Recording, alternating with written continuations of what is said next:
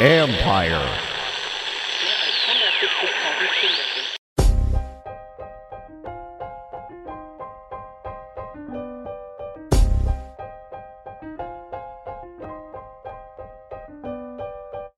Triple Play Fantasies basketball show with Doc, Coach, and Brastradamus starts now.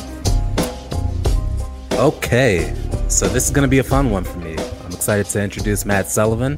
He's been an editor at the New York Times, The Guardian, The Atlantic, Esquire, and Bleacher Report. But the reason we have him on today is because he's the author of the book Can't Knock the Hustle, Inside the Season of Protest, Pandemic, and Progress with the Brooklyn Nets Superstars of Tomorrow. You can and you must buy this book wherever books are sold. I read this book in about 2 days. I was stunned. Matt, I see you're going through the media circuit right now. How are you hanging in there with all these interviews? I can't complain, man. A little exhausting, but I appreciate you having me on, man. Absolutely, absolutely. So I saw you on the Lebitard show with Stu Gatz, and I was blown away by how you chose to, or by how close you got to KD and Kyrie, how they told you things that you just don't hear about in the media today. So that kind of takes me to my first question. You know, how does the basketball media cover the athletes today, and how is it different from how you approached writing this book? Because I think a lot of us, you know, just consume media outlets and we don't know how the sausage really gets made. Well, I think right before I started reporting this book, I read David Halberstam's classic book, The Breaks of the Game. And that was at a time in the late 70s and into some of the other kind of famous basketball season on the brink, you know, inside the season days when reporters would buddy up to coaches, go to the bar with Larry Bird, and those days are long since gone. I think social media changed the way that players got out their message on their own terms. Mm-hmm. And so while there are still national NBA writers who have their relationships, they have relationships to keep, if that makes sense. And so they kiss the ring where they need to. And it works two ways. And so the big stars reciprocate that kind of ass kissing, if you will, with, an interview here, an interview there, but it's only 5 minutes, right? And in the locker room, the big superstars don't make time for reporters on the side, or, maybe LeBron gives one question on the side to his like two favorite reporters. But for the most part, those guys are in and out of their, required 4 or 5 questions. The media people are like, all right, time to go. And you get kind of some relationships with the side players. But I think that's all changed because of COVID, and a lot of the way you've seen this past season and a half covered it through Zoom. Through these press conferences that are amount to propaganda. There's no follow-up questions. There's no room for relationships. There's barely any one-on-one interviews. And so I got in there before that, change happened, and I made clear to players that I was not going to tweet anything in real time.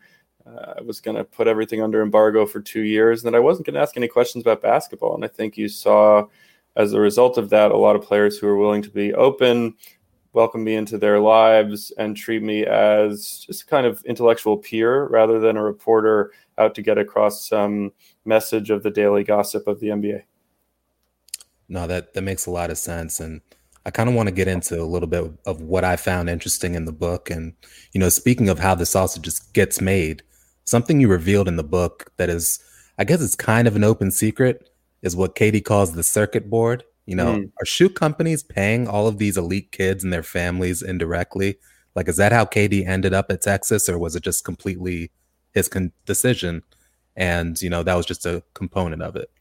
I think, as a lot of great college basketball reporters have reported, there have been bag men and wink wink deals going on for years. The FBI cracked down on the NCAA almost, a little too narc-ishly when they should probably be looking into the kind of for-profit prison that the NCAA has become, and slowly chipping away at athletes profiting off their likeness. But KD's longtime mentor, coach, godfather calls it the circuit board because you're plugged in early. And whether that's about bagmen or checks for moms and dads, it's really about Nike aligning itself and also Adidas aligning itself with the AAU circuit from really when these kids are preteens, and they make sure you're on the right AAU team, and they make sure that AAU coach is taken care of, whether that's jerseys and weight rooms or a little something extra. I wouldn't get into with KD so much as, that coach, one of his high school coaches, made clear that, there became an opportunity when he chose Nike, and the parents chose Nike, and he was on the Nike path for life. Now, sometimes guys choose a college, of their own volition, and they kind of break the circuit. They unplug and plug in somewhere else, and that's been known to happen. Like Zion. Exactly. That's been known to happen plenty of times. But I think it's a cycle that may not be broken despite all of the NCAA reform, so much as by players profiting off themselves as not a Nike brand so much as their own brand. And so you've got the kids coming up in this year's draft class who played in the G League, have already gotten paid, have already become their own brands. And so I think that's where you'll see the product of, KD is really the last one and done superstar and who was stuck in that kind of era. And I think you'll see this new era taking matters into their own hands. You've got Rich Paul getting Darius Baisley, his $1 million New Balance, quote unquote, internship. I mean, there's a lot of innovation happening where the circuit board is getting a little fuzzy and electrocuting some of the big players. Do you think the new developments with NIL have kind of really started to chip away at the circuit board? Like there's going to be no more of that, or will that only get stronger now? I think it depends how players take the power back, right? And it's great that your average defensive lineman at a SEC school is able to cash out before he, fizzles out in NFL training camps and is stuck working at owning a car dealership for the rest of his life. But for hoopers, I think there's an understanding that the NBA is a player personality driven league. And I think if you've got the Bronny generation coming in with their gazillions of followers on IG, it's almost like a throwback to the AN1 mixtape guys, but with a lot more clout, a lot more buying power, a lot more ownership of their own brand. And so I think it's really how the Bronny generation takes the path, the bridge set up by the LeBron generation to own their likeness, leverage themselves, and not listen to owners, executives telling them which way to go. And I think that might trickle down not just to the Jalen Greens and John Kumingas of the world at the top of the draft class, the lottery kids, but really any kid who's got a dream, not just to chase that Nike bag, but to become a true superstar on their own terms. Yeah. Speaking of indirect payment, I want to talk a little bit of how you got into the inner workings of the Nets. And something that struck me is, how normal is it for front offices to have a budget to pay for, Airbnbs for players' girlfriends and wives? And what else were the Nets spending on for their team? Look, the top executives referred to, quote unquote, a blank check for the superstars more so than other players. I think that's become increasingly common. The Athletic had some reporting about the Clippers kind of confronting that when Kawhi and Paul George came on board. And certainly the Nets sort of knew what they were signing up for with their, elite practice facility, their top of the line performance team, adapting to a kind of concierge service for their superstars. I think they were just taken aback that something else kept coming all the time. And while not every expenditure line item was detailed to me, it was clear that Kevin Durant's rehab was something that they wanted to facilitate in his Tony mansion that he was renting for the summer in LA. And so they had to kind of ship things west for him, including trainers. So that's a melange with his private trainers, his gazillions of dollars of $300 million Nike deal that he can certainly afford to rent a fancy house by himself. I think it was just kind of the shock of front offices realizing, okay, here's one thing we signed up with a superstar. Here's the ego, the personality, but then it's like, okay, like we got to pay Kyrie's friend to ostensibly be a rebounder for the team, but he's, on the payroll, and then got to pay a security guard here and there. But I think that's become commonplace, and I don't see any fault with it. Some people have been saying, maybe some of this stuff breaks salary cap rules. I mean, I think that's for more insiders than I to dig into. I just found it an interesting power dynamic. I think the publicity of this book has been a lot of shock from people and how much the Stars control the Nets organization. But as I was reading it, it quickly became, just two basketball players learning on the fly what makes them happy and trying to make sure they enjoy how they spend their life. To me, KD and Kyrie seem incredibly different, and I'm surprised they're as close as they are. How do you view that friendship? From what I understand, they've been through the microscope again and again and again. They've been villainized for personal decisions that amount to choosing where they want to work for a living, choosing who they want to work with, and what kind of power dynamics they have over their office, so to speak. And so I think they share that bond. Obviously, they vibe together pretty well on the court too, and their entourages go on vacation together and things like that. But yeah, you're right. I mean, I try to give a fair shake to each of these guys and who they are on and off the court. And Kyrie's a bit more of a loner dad. KD has a bit more of his entourage crew. KD is obviously much more of a pure hooper who likes to be in a gym all the time. Yeah. And Kyrie likes to think about life beyond basketball.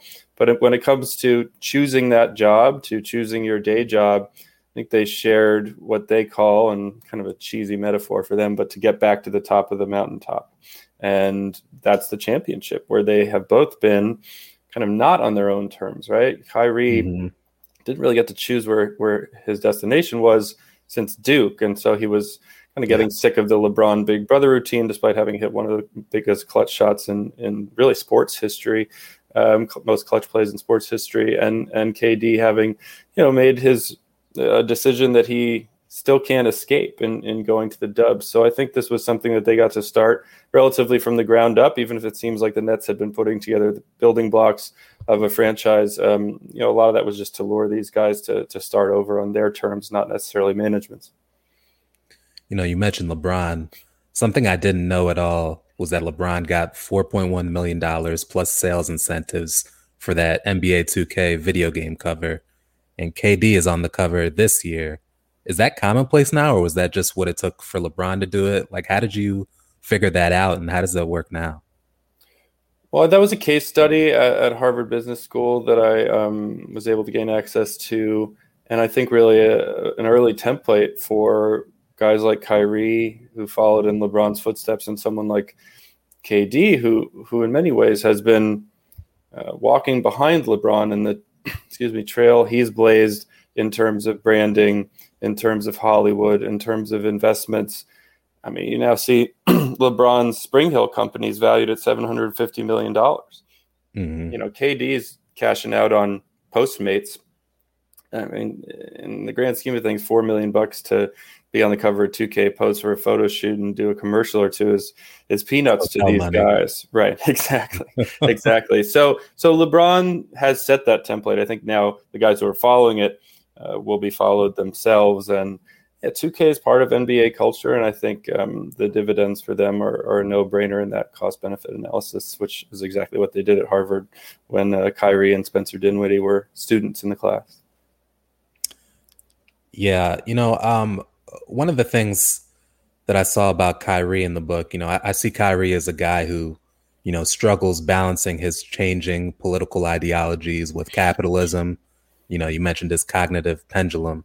And, while KD tends to stay away from the politics and kind of focus on his happiness and career, you mentioned that KD lay awake at night wondering if he'll be alone forever. I don't know if you've ever seen, Funny People with Adam Sandler and Seth Rogen, but there was a scene where Seth Rogen is just reading to Adam Sandler like a nighttime story because he needs to fall asleep because he's lonely.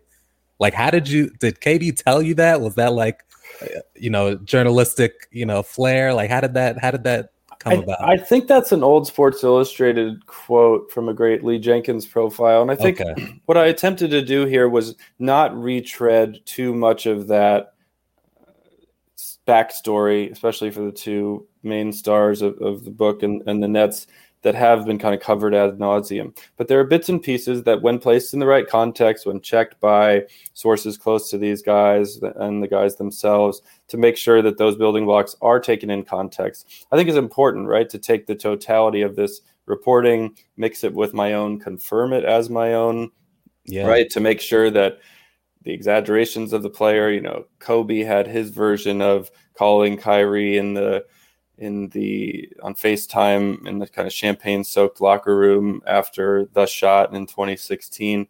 But, you know, you have to kind of put together the pieces of each of the sides of the story and then bring in some extra sources to make sure that this is kind of the official record of this stuff, rather than, again, the propaganda version you hear in the nice, sweet story in the post-game press conference, or the social media sanitized veneer, and really get that raw truth. And so I think I took a train to DC to cover a KD event and visit his hometown, but I made an extra stop at a Wizards game to check that fact, to make sure that Kobe and Kyrie's version jived with a couple of former teammates who happened to be playing at a game at Capital One Center in Washington. So it's that level of depth I wanted to go to, rather than just say, told Lee Jenkins in 2013.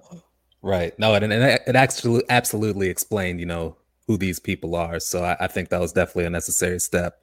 You know, one of the things I found interesting was your explanation of what was going on in the bubble, and, you know, seeing it happen in real time, and then, you know, reading your story after. I found it interesting, you know, Kyrie was one of the proponents of striking, of using the power of capitalism, or the absence of capitalism, to actually affect change. And then LeBron went and found Obama, who, you know, kind of had more of a self-serving, like, you know, we believe in incrementalism, change happens over generations, get out and vote. You know, where do you think KD would have sat on those two sides? I think he's a fairly apolitical figure, despite inherently being a very influential figure, and so being political because of that. I think you've seen in movements for change over, you know, the course of modern Black history in particular, not factions so much as different mindsets and approaches, right? There's Malcolm and Martin, right? There's the more you know, left-leaning, you know, kind of fuck the man version of change, and then there's the you know, the hope and change version that seeks compromise to almost a mass audience rather than a fist in the air following. And so, you know, that was described to me by activists in the work I've done in the movement, you know, the modern movement based on kind of police killings and racial injustice. And I think reflected by my conversations with players even before the killings of Breonna Taylor and George Floyd and so many others lost to senseless gun violence. And so I think you do see the Kyrie Kaepernick wing of things, the Jaylen Browns of the world who are willing to not put up with this. And then you've got the LeBrons and some of the NBA union folks who want to, Chris Paul's of the world, who want to get the deals done. Yeah. And I think just as movements have for a long time, you gain strength with both sides, and it doesn't mean you need to come together. But I do see KD as kind of falling somewhere in between. Yeah, because I agree that, you know, he definitely comes off as apolitical, but he's also a hooper. You know, I know he just wants to play, whereas Kyrie sees it more as a job, and he happens to be very excellent at it. Yeah, so it's an interesting dynamic in that KD is going to play with Team USA because he just wants to get out there and hoop again, and he thinks it's important to represent his country. And yet, I'm not exactly sure of KD's motivations for it, but he and Kyrie and DeAndre Jordan were skipping the national anthem this past season, and whether that was a overt political statement or just a personal choice because they're kind of fed up with the whole symbolism and nationalism of what's become kind of a tired ritual, in my opinion. You know, my reporting shows that certainly wasn't just a bathroom break or getting some extra stretching in before the game. DeAndre Jordan. So he was a centerpiece of getting this team together, really. And do you think he still thinks of himself as a cog in the machine, or will he be expendable now that he's out of Steve Nash's rotation? I mean, let me just say that DeAndre Jordan's one of the most incredible life forces you will see in a pro sports locker room. I mean, he's just such a gregarious guy, and he does a really important job in defending his superstar friends and colleagues from a lot of the attacks that they receive. And I think that's a big reason, an intangible that is not an on-court intangible that he came for, and that those big dogs recruited him for and made sure he got paid handsomely for. He was an all-star. Totally. But, he's a big body, aging body. And I think at the center position has changed. Certainly, he became not expendable, but less preferred to the previous Nets coaching team. And Kenny Atkinson kind of was playing favorites with the Jared Allens of the world. And that certainly rubbed some of the vets on the Nets the wrong way and was not a very small factor in things coming to a head, leading to Kenny Atkinson's firing, despite it being called the mutual parting of ways. And I think this season, Steve Nash has come in and been willing to both kind of babysit the A-listers and make them happy, but also call a spade and say, look, DeAndre's getting a little washed out there, and I'm going to give those minutes to Nick Claxton and give a bunch of DNPs to DeAndre Jordan, who's not what he was on the court, but continues to be that important presence off the court. And I think if they're going to really go for that chip, go for that dynasty, it may be that DJ is willing to continue to kind of swallow his pride and be a real force of life in the practice facility and on the bench. You told the story of Kenny Atkinson getting pushed out. You told the story of how Steve Nash was brought in. But in between that, you mentioned that there was preference for KD and Kyrie to get Greg Popovich. How close were the Nets to getting Greg Popovich? How was that going to happen? I think Pop would be at the top of a lot of people's lists, right? It's like the dream. You get Pop or Coach K in there at the tail end of their career to go win you 3 chips. So Pop's really close with Nets GM Sean Marks. I'm not sure if I've had this out there, and maybe I'm reading too much into it, but I remember interviewing Pop pregame. The Nets Spurs game was right around the time of Atkinson's firing, like a couple days before. There was definitely a lot of beef brewing in the locker room. And I remember noticing KD and Sean Marks kind of stalking the tunnel a lot more than usual, looking like something was up, looking very determined to talk. And Sean Marks was having these really involved conversations with Tim Duncan, with kind of coming in and out of rooms. And look, again, maybe I'm reading too much into it, but I remember Pop being really, really late to his pregame media availability and kind of putting an eye up, like, well, what's going on here? And so, I think there were rumors bubbling of Pop that I didn't really follow that closely because I knew things would shake out. I think Steve's a great fit. I worked with him at Bleacher Report. And he, again, is able to both babysit and bring his championship mentality, that kind of elusive quality. But he's also able to hang out with KD on Manhattan Beach, where they both spent last summer. And I'm sure they had many a couch session. And they were careful with this one and made sure that the cat didn't get out of the bag. And, friends of Kyrie didn't know that Nash was coming, even though I'm sure they were talking behind closed doors. And when that was revealed, I think it surprised people, but it impressed them as well. Last question here. I want to be respectful of your time. It's a theoretical question. Let's say the Nets disband and either one of or all of Harden, Kyrie, and KD go their separate ways. What do you think will have happened?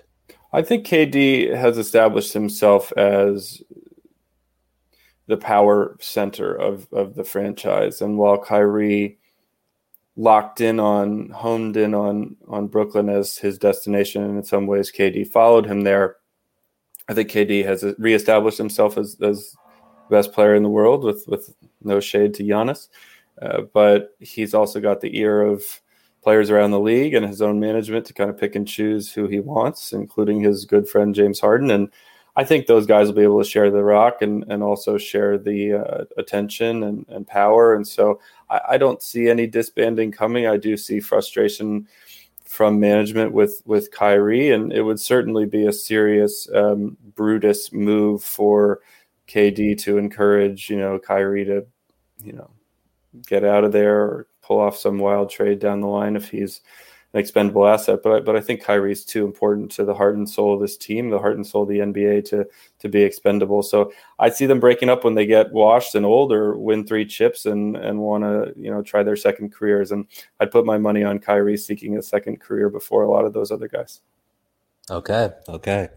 Matt Sullivan, Can't Knock the Hustle. Inside the Season of Protest, Pandemic, and Progress with the Brooklyn Nets Superstars of Tomorrow. You want to tell the people where they can find you? Yeah, you can find the book at hc.com/The Hustle. That's HC as in HarperCollins, my publisher. And you can find any way to buy it there, audio or Dead Tree print, or Kindle, what have you. And definitely support your local bookstores as well. Thanks for coming on, Matt. Appreciate it.